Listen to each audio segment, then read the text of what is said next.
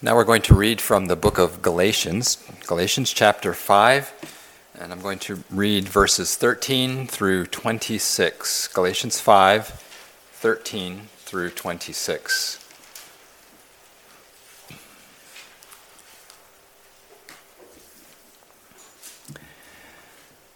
For you, brethren, have been called to liberty. Only do not use liberty as an opportunity for the flesh, but through love serve one another. For all the law is fulfilled in one word, even in this, you shall love your neighbor as yourself. But if you bite and devour one another, beware lest you be consumed by one another.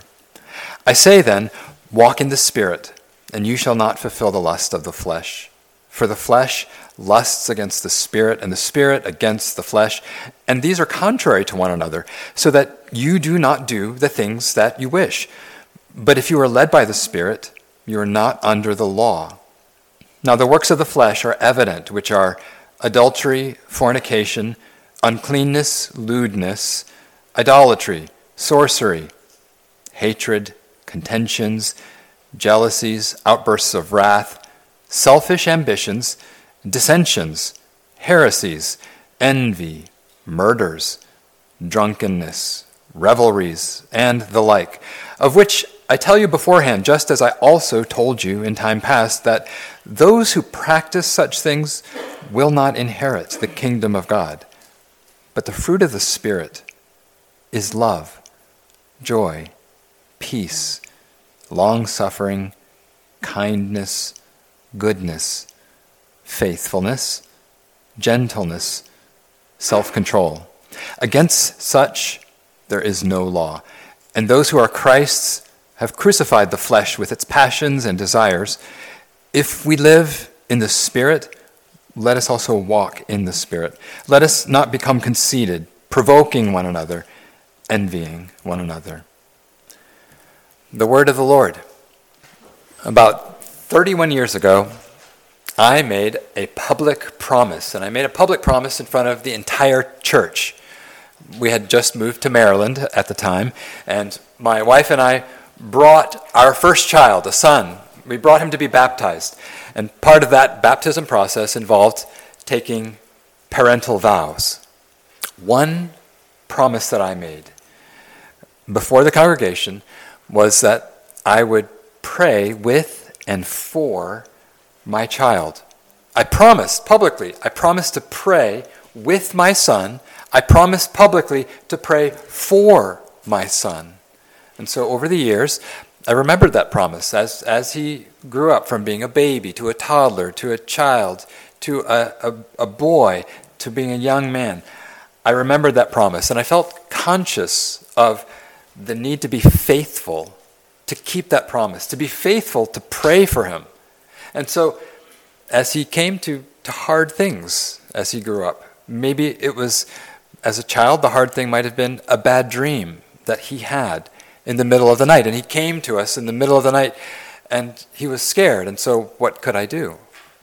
I remembered I need to be faithful to keep my promise. I prayed with him. I prayed for him as he was scared in the night. But then maybe as he got older, later on, and he had things that were not so much the kind of things that are hard for children, but hard for a young man. Maybe difficult relationships, difficult friendships. I would pray with him. I would pray for him. I tried to be faithful to my promise. And even today, I try to be faithful to that promise, to pray with him, to pray for him. Now, today we look at another part of the fruit of the Spirit. And tonight we're going to look at faithfulness. Faithfulness. As a human virtue, faithfulness is something that it doesn't get much play, does it? In most of our conversations out there in the world. But it's important. To God, it's important. God values faithfulness. So let me just give a definition, an initial definition of faithfulness. Faithfulness is a commitment to a person with an evaluation at the end. Faithfulness is a commitment to a person with an evaluation at the end. It's a commitment. You promise action. You promise to do something. Maybe like in my example, you promise to pray for someone. You promise to pray for your child. Maybe you promise to support the church's worship and the church's work to the best of your ability. Faithfulness involves a commitment to action. But faithfulness is also, this kind of faithfulness that's in the Bible, faithfulness is a commitment to a person. It's personal. It's not so much a promise to yourself. Sometimes we make promises to ourselves, like a promise that I'm going to stop snacking after 7 p.m. You're making a promise to yourself, but faithfulness is a promise to someone else. Faithfulness is not so much either a promise to some principle, like a promise to frugality. For the sake of being frugal, I'm going to save an extra 10% of every paycheck. That's not what we're talking about. Faithfulness is a promise to a person. In this sense, it's a commitment to another person. For instance, faithfulness would look like this. In the biblical sense of faithfulness, a husband commits to be faithful to his wife, a person. He commits to love her. He makes a promise to love her, specifically in the exclusive marriage love. I promised to God to pray for my son, my child. It was to a person. And so faithfulness is a commitment. It's a commitment to a person, and it comes with an evaluation at the end. And so the question that I ask myself now, and I will continue to ask myself, is, did I keep my promise? Did I keep my promise in my wedding vows to be faithful to my wife? Did I keep my promise to be a faithful father, to pray for my son? Did I keep my promise to be a faithful church member when I took membership vows? When we look back on the time and on the relationship, did I keep my commitment? Was I faithful to that person? And so this is what we see. We see that a faithful God is creating faithful people. A faithful God creates faithful people. And so we're going to look at three things tonight. First of all, we're going to see that God is faithful. God is faithful. Then secondly, we'll see that God calls us to be faithful. God is faithful. God calls us to be faithful. And then thirdly, love fuels faithfulness. It's love that fuels faithfulness. So let's start with this first point. God is faithful. God is faithful. Over and over, the Bible tells us that the Lord God is faithful, exceedingly faithful. Psalm 119, verse 90, he says, Lord, your faithfulness endures to all generations. That means for all times, to all people, all generations. The Lord's faithfulness endures. Psalm 89, verse 8, O Lord of hosts, who is mighty like you, O Lord, and your faithfulness also surrounds you. You know, in this day and age, we just don't see faithfulness. And the longer an institution lasts, the more we suspect that they will not actually be true to us. That a company's promise to its customers at the beginning when it's small, it will only last so long. And we feel the same way about our educational institutions. We feel the same way even about people, relationships. We come to expect that the longer you know someone, eventually they will let you down. They won't be faithful to the end. But God is not like that. The challenge that is being set against himself, God is saying, I am faithful. I have a faithfulness that endures. I will be faithful from generation to generation, unceasingly. This is God. His disposition, his deeds, they are drenched with faithfulness. And that's one of the things, as you read the Bible, you can't help notice the many time reference that are in there. You find that God is faithful for a lifetime for someone, for dozens of years. You find that he's faithful for dozens of generations. You find that he's faithful for centuries after centuries. God constantly is committing himself. He's making the commitment personally to a people. And then you find, as people look back on his performance, he kept his promises. He kept his commitment to his people. It's because it's in his nature to be faithful. It's in his nature to make commitments and promises to people and to keep them. And this makes a big difference This makes a big difference because if God is your God, it means that your God is predictable. It means you may not fully comprehend God. God is beyond us. We do not claim to exhaustively understand God. But where he promises, when we can see that he's made a promise to us, we are certain that he will keep his word to us. And now, where does this make a difference for you? Where does this make a difference if you are a Christian? Well, maybe you're a Christian who struggles with assurance. You struggle with certainty about your salvation. You wonder, am I saved? Has God forgiven me? Do I actually have saving faith? Am I right with God? And maybe you have been a Christian for 30 years, but for 30 years you regularly wonder, am I saved? Am I forgiven? You wonder if you're reconciled to God. And this is difficult for you. It drives you down into fear, and it torments your soul. You wonder if your faith is real. You wonder if your sins are forgiven. This is one example of where the faithfulness of God makes all of the difference. Remember, faithfulness makes a personal commitment. And so for those of you who get tossed about inside wondering, am I forgiven? Has God forgiven me? Here is the personal commitment from God. Here's the personal promise from the faithful God. Hebrews 10:22. Let us draw near with a true heart in full assurance of faith, having our hearts sprinkled from an evil conscience and our bodies washed with pure water. Let us hold fast to the confession of our hope without wavering, for he who promised is faithful. And what this is telling you is this. You may have a conscience that keeps bothering you, that keeps firing and accusing you. And you can't stop thinking about your sin. You can't stop thinking about your failings. And you just feel morally unclean. You do not feel forgiven. And you go round and round in your head, spiraling into fear, into doubt, that you're still guilty. You're still guilty before God. That God has not forgiven you. That God has not cleansed you. But God wants you to have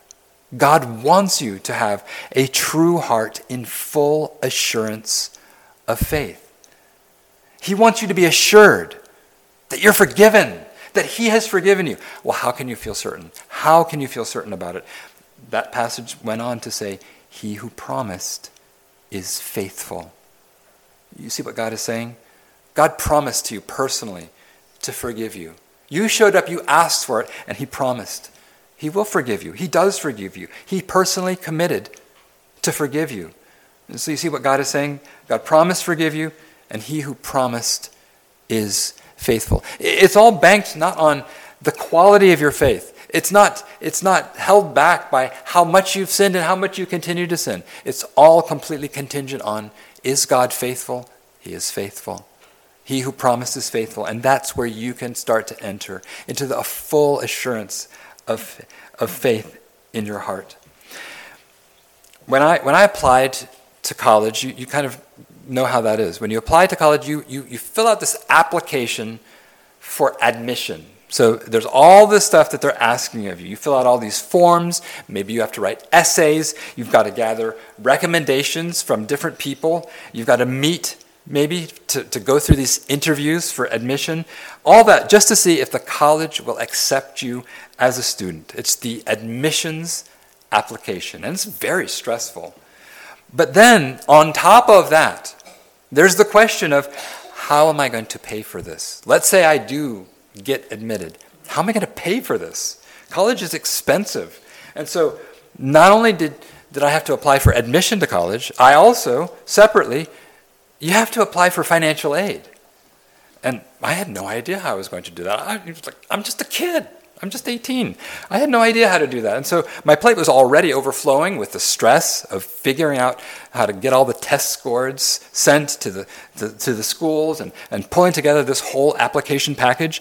And then there was the financial aid application. And that was just this entirely different world where they had to come up with all these numbers. You had to come up with income, my own income, my parents' income, their retirement, their savings, all that, and tax dependency questions. I didn't know. I didn't understand. And so here's what happened. My father did the financial aid application. My dad took care of filling out all those forms. He took care of consulting the dean of financial aid at the school and figuring out everything that they needed, what was the threshold that was needed. And I entirely entrusted the entire financial aid process to my dad. He said, I'm going to take care of that. And he did. I believed that he would take care of it, and he did. And he was faithful to handle that whole thing and navigate that whole process. This issue of your sin and your guilt being forgiven, your faithful God has made the same kind of commitment. He says, repent, believe on the Lord Jesus. Jesus has done it all, and you shall be saved. It's the personal commitment from God to forgive you. And because God is faithful, you can be certain that he takes care of your sin. You can be certain that he's taken care of your guilt. He's taken all of the paperwork. It's not yours to solve. It's not yours to handle. He will be faithful to take care of all of that. And so really the question for your assurance, am I right with God? It's not a question of what you can do. It's a question about God's faithfulness. Is God faithful? Is he? 1 John 1:9, if we confess our sins, he is faithful and just to forgive us our sins and to cleanse us from all unrighteousness. And so confess your sin to him and let your conscience rest on God's faithfulness. Turn over your application for forgiveness to God. God is faithful, and the promises and the faithfulness of God cover even more than just forgiveness. The faithfulness of God also covers everything that you're worried about. The faithfulness of God covers everything that you're scared about. Is there something that's troubling you in the night that wakes you up and disturbs your sleep and you can't get back to sleep? And over you have a meeting with your fear and your anxiety in the middle of the night. You're worried about work. You're fearful about friendships. You're anxious about money. Whatever. You need to know. You've got to be able to rest on this pillow. God is faithful. He promises to provide for his people. He promises to protect his people. He will keep you safe. And because he's faithful to that promise to provide and to protect, you don't need to be afraid. He will give you good. 1 Thessalonians 5:24. May your whole spirit, soul, and body be preserved, blameless at the coming of our Lord Jesus Christ. He who calls you is faithful. May you be preserved. God is faithful. He will also do it. Psalm 91, verse 3. Surely he shall deliver you from the snare of the fowler and from the perilous pestilence. He shall cover you with his feathers, and under his wings you shall take refuge. His truth shall be your shield and buckler. You shall not be afraid of the terror by night, nor of the arrow that flies by day, nor of the pestilence that walks in darkness, nor of the destruction that lays waste at noonday. 1,000 may fall at your side, and 10,000 at your right hand, but it shall not come near you. 2 Thessalonians 3, but the Lord is faithful, who will establish you, who will guard you from the evil one. Because God is faithful, you can go into the worst battle with everyone falling down as a casualty around you, and you can be certain he will protect you. He will provide for you. Is your God, what kind of God do you have? Is your God competent? Is God capable of caring for you? Yes, he is. And then, is your God faithful? Will he keep his commitment to you? Will he show up for you in court day after day? Yes, because he is faithful. Now, we said at the start that a faithful God creates a faithful people. God is faithful. Let's see how God calls us to be faithful. God calls us to be faithful. Of the 9 parts of the fruit of the Spirit that are listed, faithfulness is one of them. The Spirit of God calls you to be faithful, and he is making you faithful. Just as God is faithful, he's making you to be a faithful person. Now, the people who received this epistle, this letter to the Galatians had a problem with faithfulness, and you see this even in this letter itself. For instance, the Galatians were turning away from the gospel. They lacked faithfulness to the gospel. Galatians 1, verse 6, Paul writes to them, "I marvel that you are turning away so soon from him who called you in the grace of Christ to a different gospel, which is not another, but there are some who trouble you and want to pervert the gospel of Christ." And so here's one area that just right up front, the community in Galatia had trouble with faithfulness to Jesus. They were starting to lose their grip on Jesus. They lost their grip on what God had originally given them in the gospel. So here's the question for us. Here's the question for you. How about you? Are you holding on to the doctrines and to the practices that you first received from the Bible? Are you still in the worship of God? Are you still reading the Word of God and submitting to it? Are you still serving the people of God and seeking the lost? Or is your faithfulness starting to falter? Are you starting to lose your grip on it? There's another problem with faithfulness in the Galatian community. It was not only they're having trouble with faithfulness to Jesus, they were also having trouble with faithfulness to one another. Unfaithfulness to one another was a problem. There's this painful scene in the second chapter of Galatians, Galatians 2. The congregation at Galatia, what we learn is that it was a mixed congregation. There were different ethnicities, there were different cultures, there were Jews and Greeks. It was interracial, and they were doing well. They started well. The congregation had come together as one family, but there were pressures. There were pressures from the outside. There were important people outside from the big city who did not think that mixing of Jews and Gentiles was entirely proper. And so someone who was there, Peter, he was one of the most significant leaders in the New Testament church. He was visiting the Galatians, and it was good. He was ministering to them. He was working together with them. They were all one people, one family. He was doing well. But in his tenure with the Galatians, some important people came. Some important people from outside, from the big city. Some people from James came. And they intimidated Peter.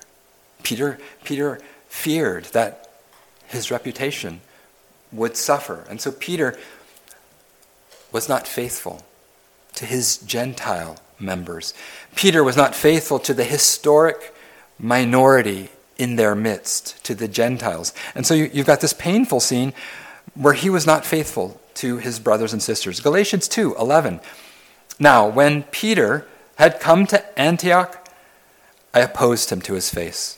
I had to confront him because he was to be blamed. For before certain men came from James, he would eat with the Gentiles. But when they came, he withdrew and separated himself, fearing those who were of the circumcision. And the rest of the believing Jews also played the hypocrite with him, so that even Barnabas was carried away with their hypocrisy.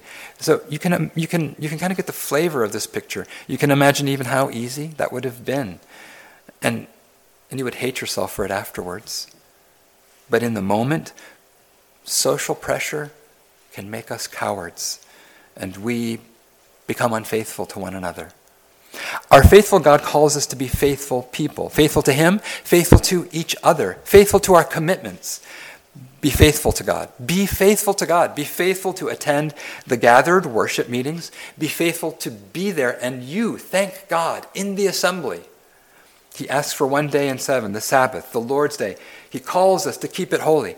Are you faithful to devote to the Lord the Lord's Day? But be also faithful in your work. Be faithful in your work, whether you're a student or you're a service member or you're a salaried employee, wherever you work. Be faithful to your supervisor. Think of the instruction from places like Titus 2, verse 9. Exhort bondservants to be obedient to their own masters, to be well-pleasing in all things, not answering back, not pilfering, not petty theft, but showing all good faithfulness. It means you give your employer fair labor. It means you're honest with your reports, you're honest with your time. And it means also the faithfulness that God is calling out of all of us, wherever we are, in church, in family, in work. It means you're faithful both in small things and in big things. In big things and in small things. That means you're faithful with keeping your word. It means you keep your word and it's important to you, even if it seems like a small thing. Matthew 23:23. Jesus said, "For you pay tithe." You're very meticulous about taking a tenth of mint and anise and cumin. So you're very careful about tithing even herbs. And you've neglected the weightier matters of the law, justice and mercy and faithfulness. These you ought to have done without leaving the others undone. So he's saying both the small and the great matter. And faithfulness is one of the great things.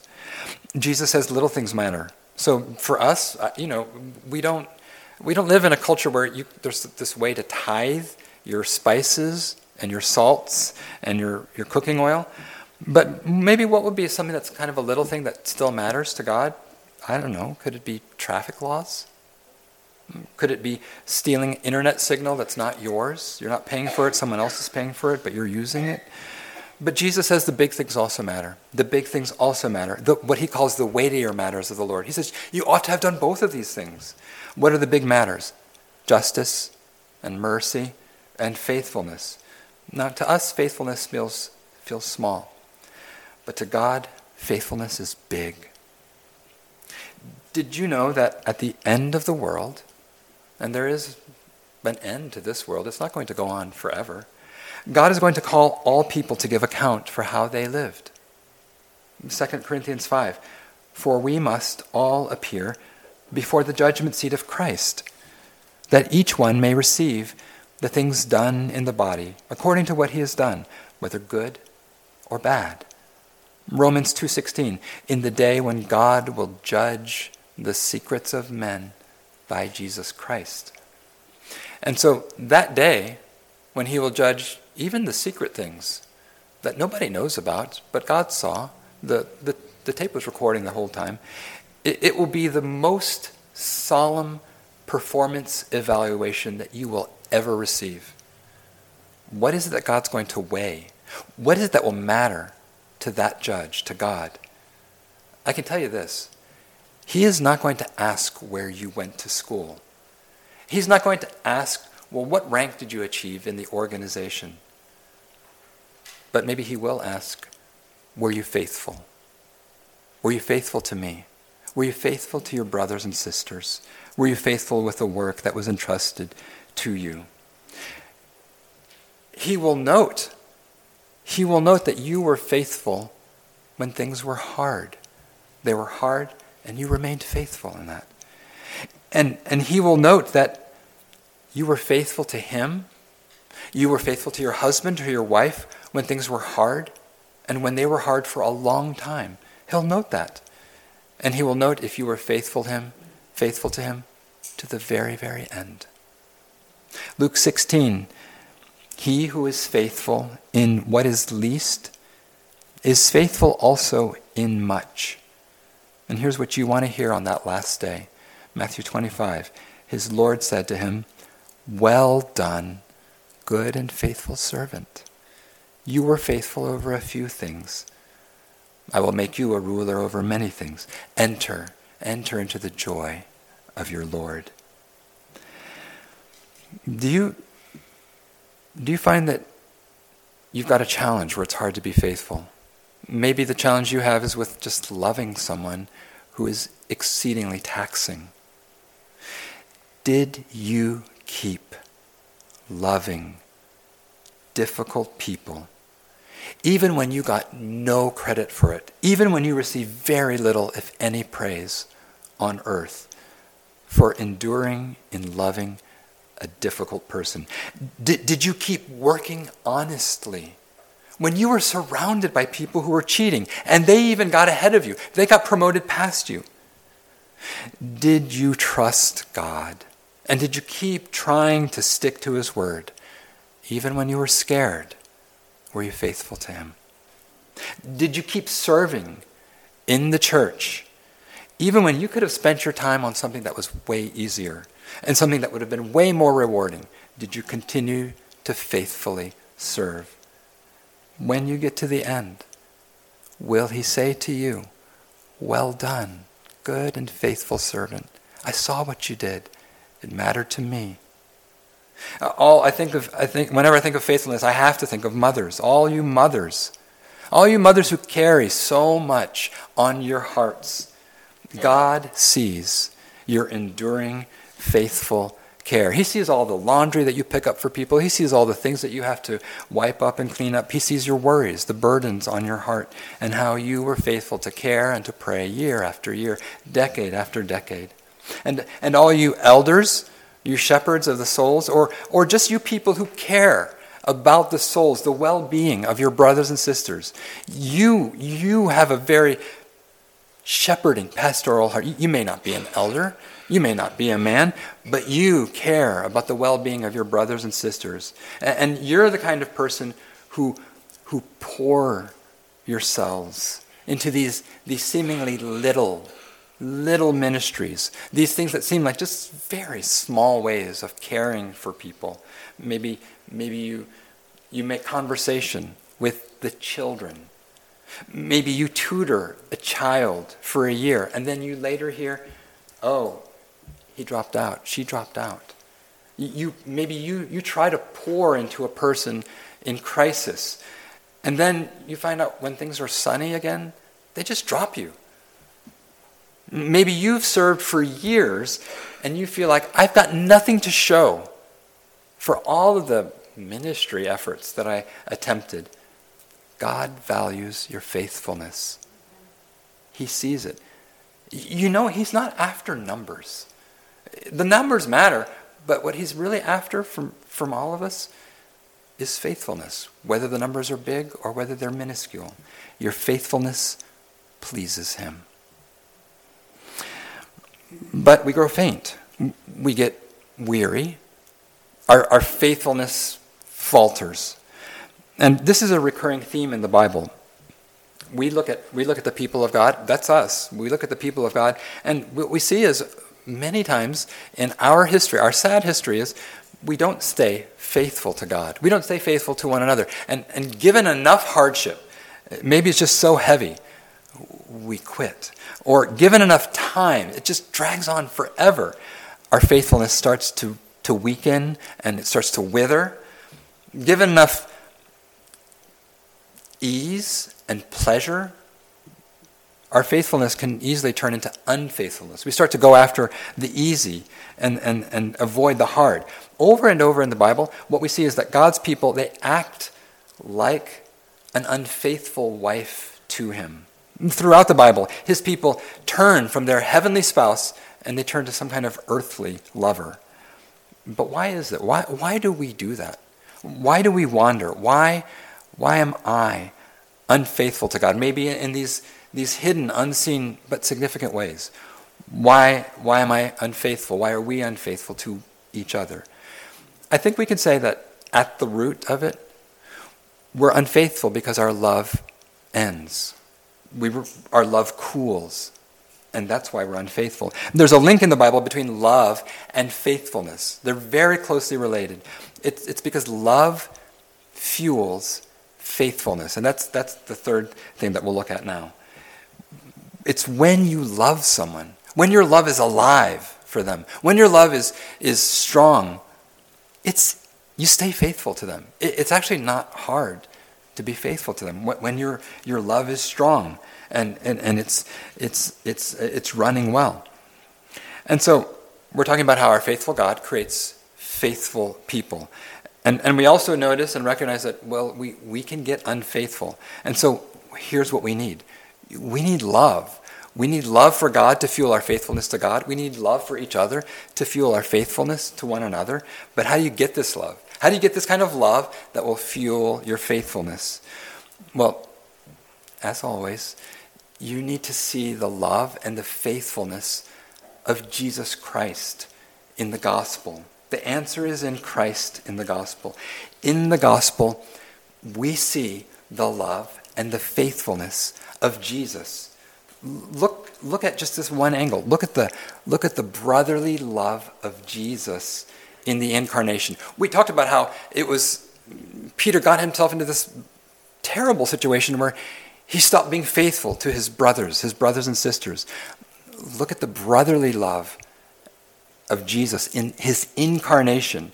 When Peter came to Galatia, he had this failure of love for his different race brothers and sisters, and that led to his failure of faithfulness to his brothers and sisters.